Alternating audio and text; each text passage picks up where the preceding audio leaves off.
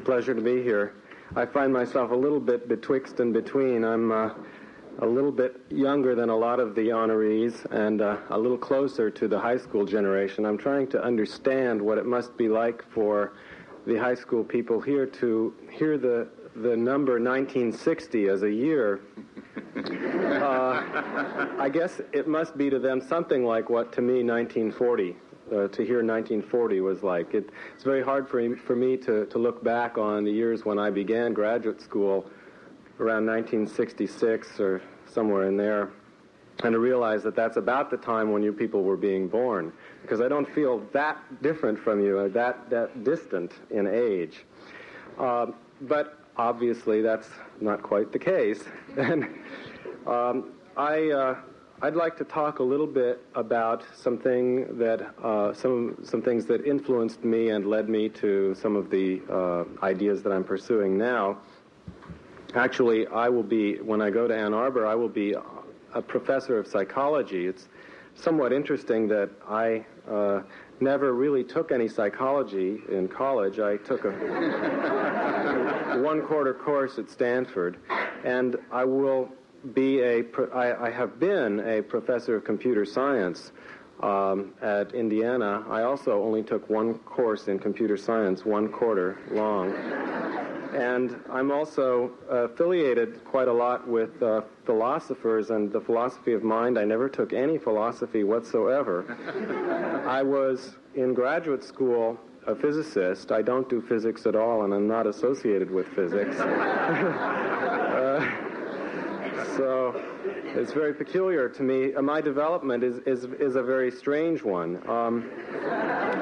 I thought that I would tell you about one more field that has always intrigued me, which is mathematics. I started out in college as a math major and spent almost all of my time in college exploring mathematics and certain kinds of mathematical structures on computer. So I wanted to describe a little bit how all of that came about, and then to connect it up with something that my father said, which intrigued me. The way he described some of his greatest discoveries was in terms of beautiful crystals. Well, his crystals were actual solids. I think that one of my favorite discoveries involved beautiful crystals also, but they were not solid. They were mathematical crystals. And so I'd like to discuss that. But in order to do that, I should mention how I got to it, which was as a high school student, I was fascinated by certain very simple problems in number theory having to do with the squares and the triangular numbers. Squares are obviously numbers like 5 times 5. Everybody knows what a square is. It happens, though, that squares have another definition which is equally pretty. It's the sums of consecutive odd numbers. 1 plus 3 plus 5 plus 7 plus 9, for example, adds up to 25. And so you just add odd numbers starting with 1 and you get all the squares. If you add up all the numbers, not just the odd numbers, 1 plus 2 plus 3 plus 4 plus 5, you get things that are called triangular numbers.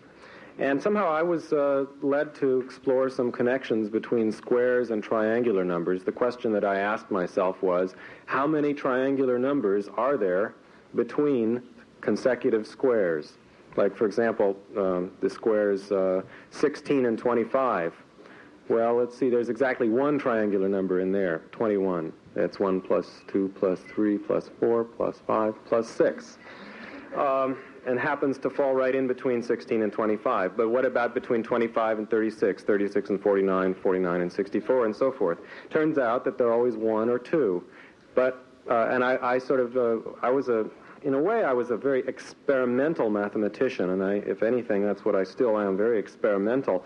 I was much less interested in proving theorems than just in exploring. And I had a table of, I don't know if it was a table or how I did it, I can't remember now. I think I did a lot of my work punching buttons on a calculator. And I explored the number of triangular numbers between squares out extremely far. I got hundreds of terms in this series that just consisted of 1s and 2s. And I looked for its properties. I tried to understand it. It was not periodic. It didn't go 1, 2, 1, 2, 1, 2, or anything simple. But it was very strange. It had a kind of a nice rhythm to it when you would say it out loud. I even remember how it went somewhat. 2 1 2 1 1 2 1 2 1 2 1 1 2 1 2 1 1 2 1 2 1 2 1 1 2 1 2 1 1 2, etc.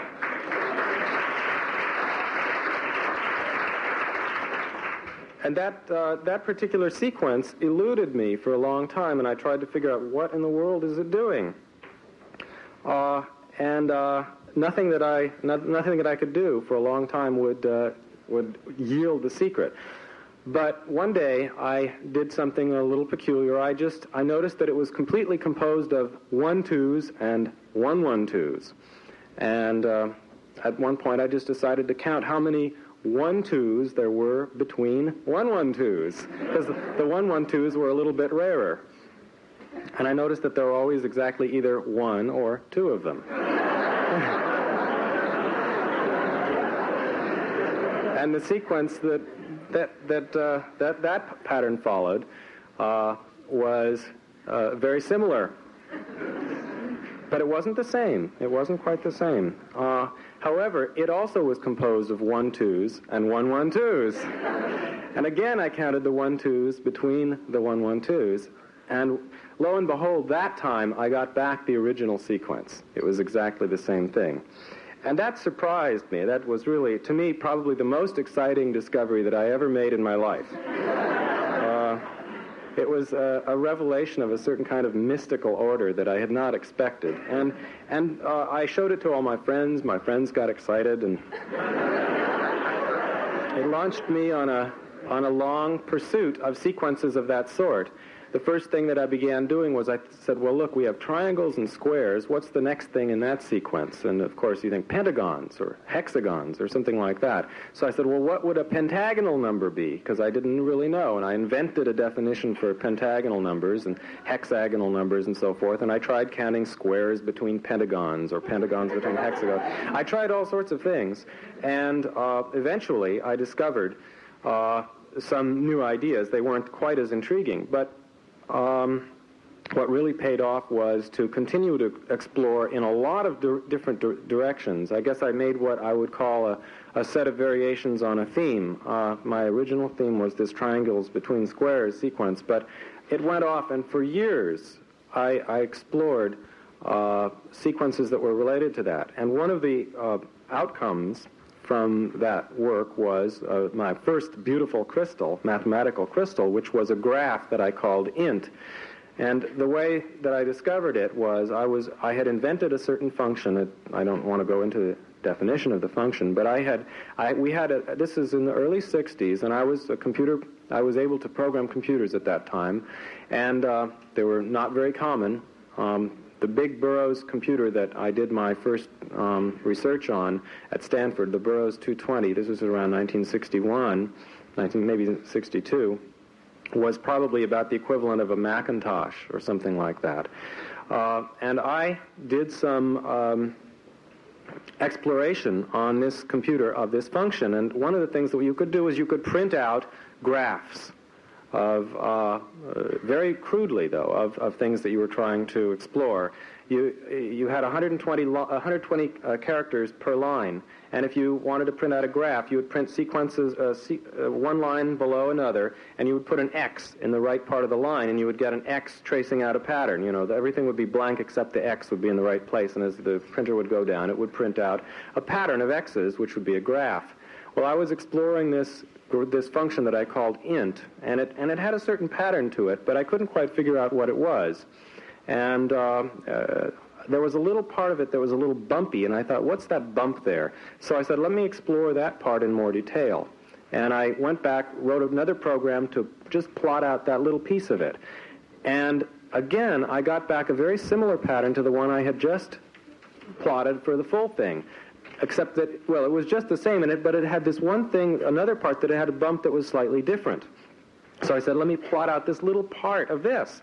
And again, the third time through, I got the same graph back with a slightly different bump, and I realized that all these slightly different bumps weren't really different. It was just that the graininess, it was a very coarse-grained way of plotting things, and I realized that I was actually seeing the same structure printed out in different,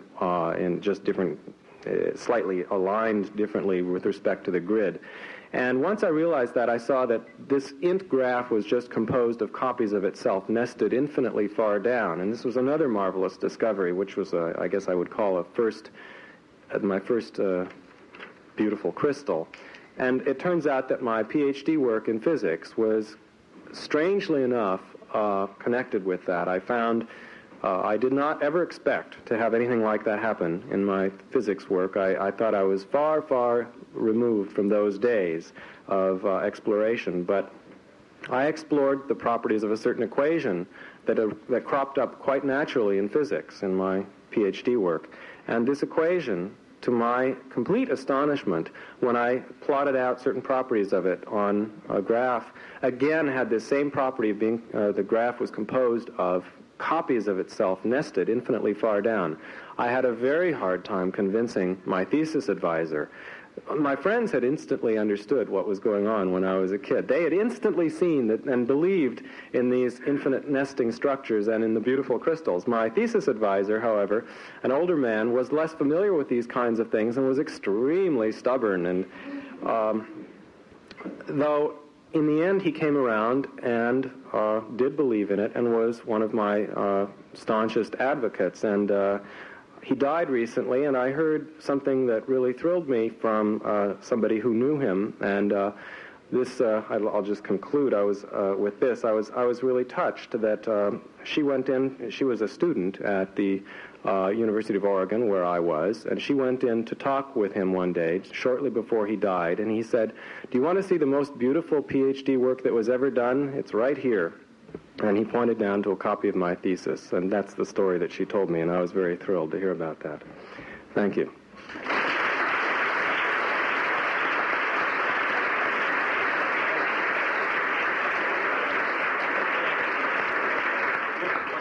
One question. Do you think that advances in artificial intelligence are going to come from a perspective of building bigger and better computers, or from a perspective of understanding how the mind works? Or do we have to approach it from both angles? I'm more of an advocate of of approaching the mind. I think you have to have very good computers in order to do it. In order to model what's going on in the mind, we have to have very fast hardware with lots and lots of memory, and we have to also learn how to build parallel machines and how to use parallel machines. But the real idea is the inspiration for the new kinds of hardware has to come from somewhere, and I believe that the best source is trying to understand the fluidity of the mind and trying to mimic it. That has nothing to do with whether or not we should try to create new kinds of computer architectures for other purposes. Of course, here we are in a place where the CDC and Cray are sort of the examples of computer architectures that have been developed that have very little to do with artificial intelligence, but nonetheless are extremely important in all kinds of simulations. And there are many types of architecture. I think that as computers develop further, we'll find that the architectures become more and more diversified, and there will be certain architectures that are more natural for doing artificial intelligence work in, and particularly exploring properties of mind.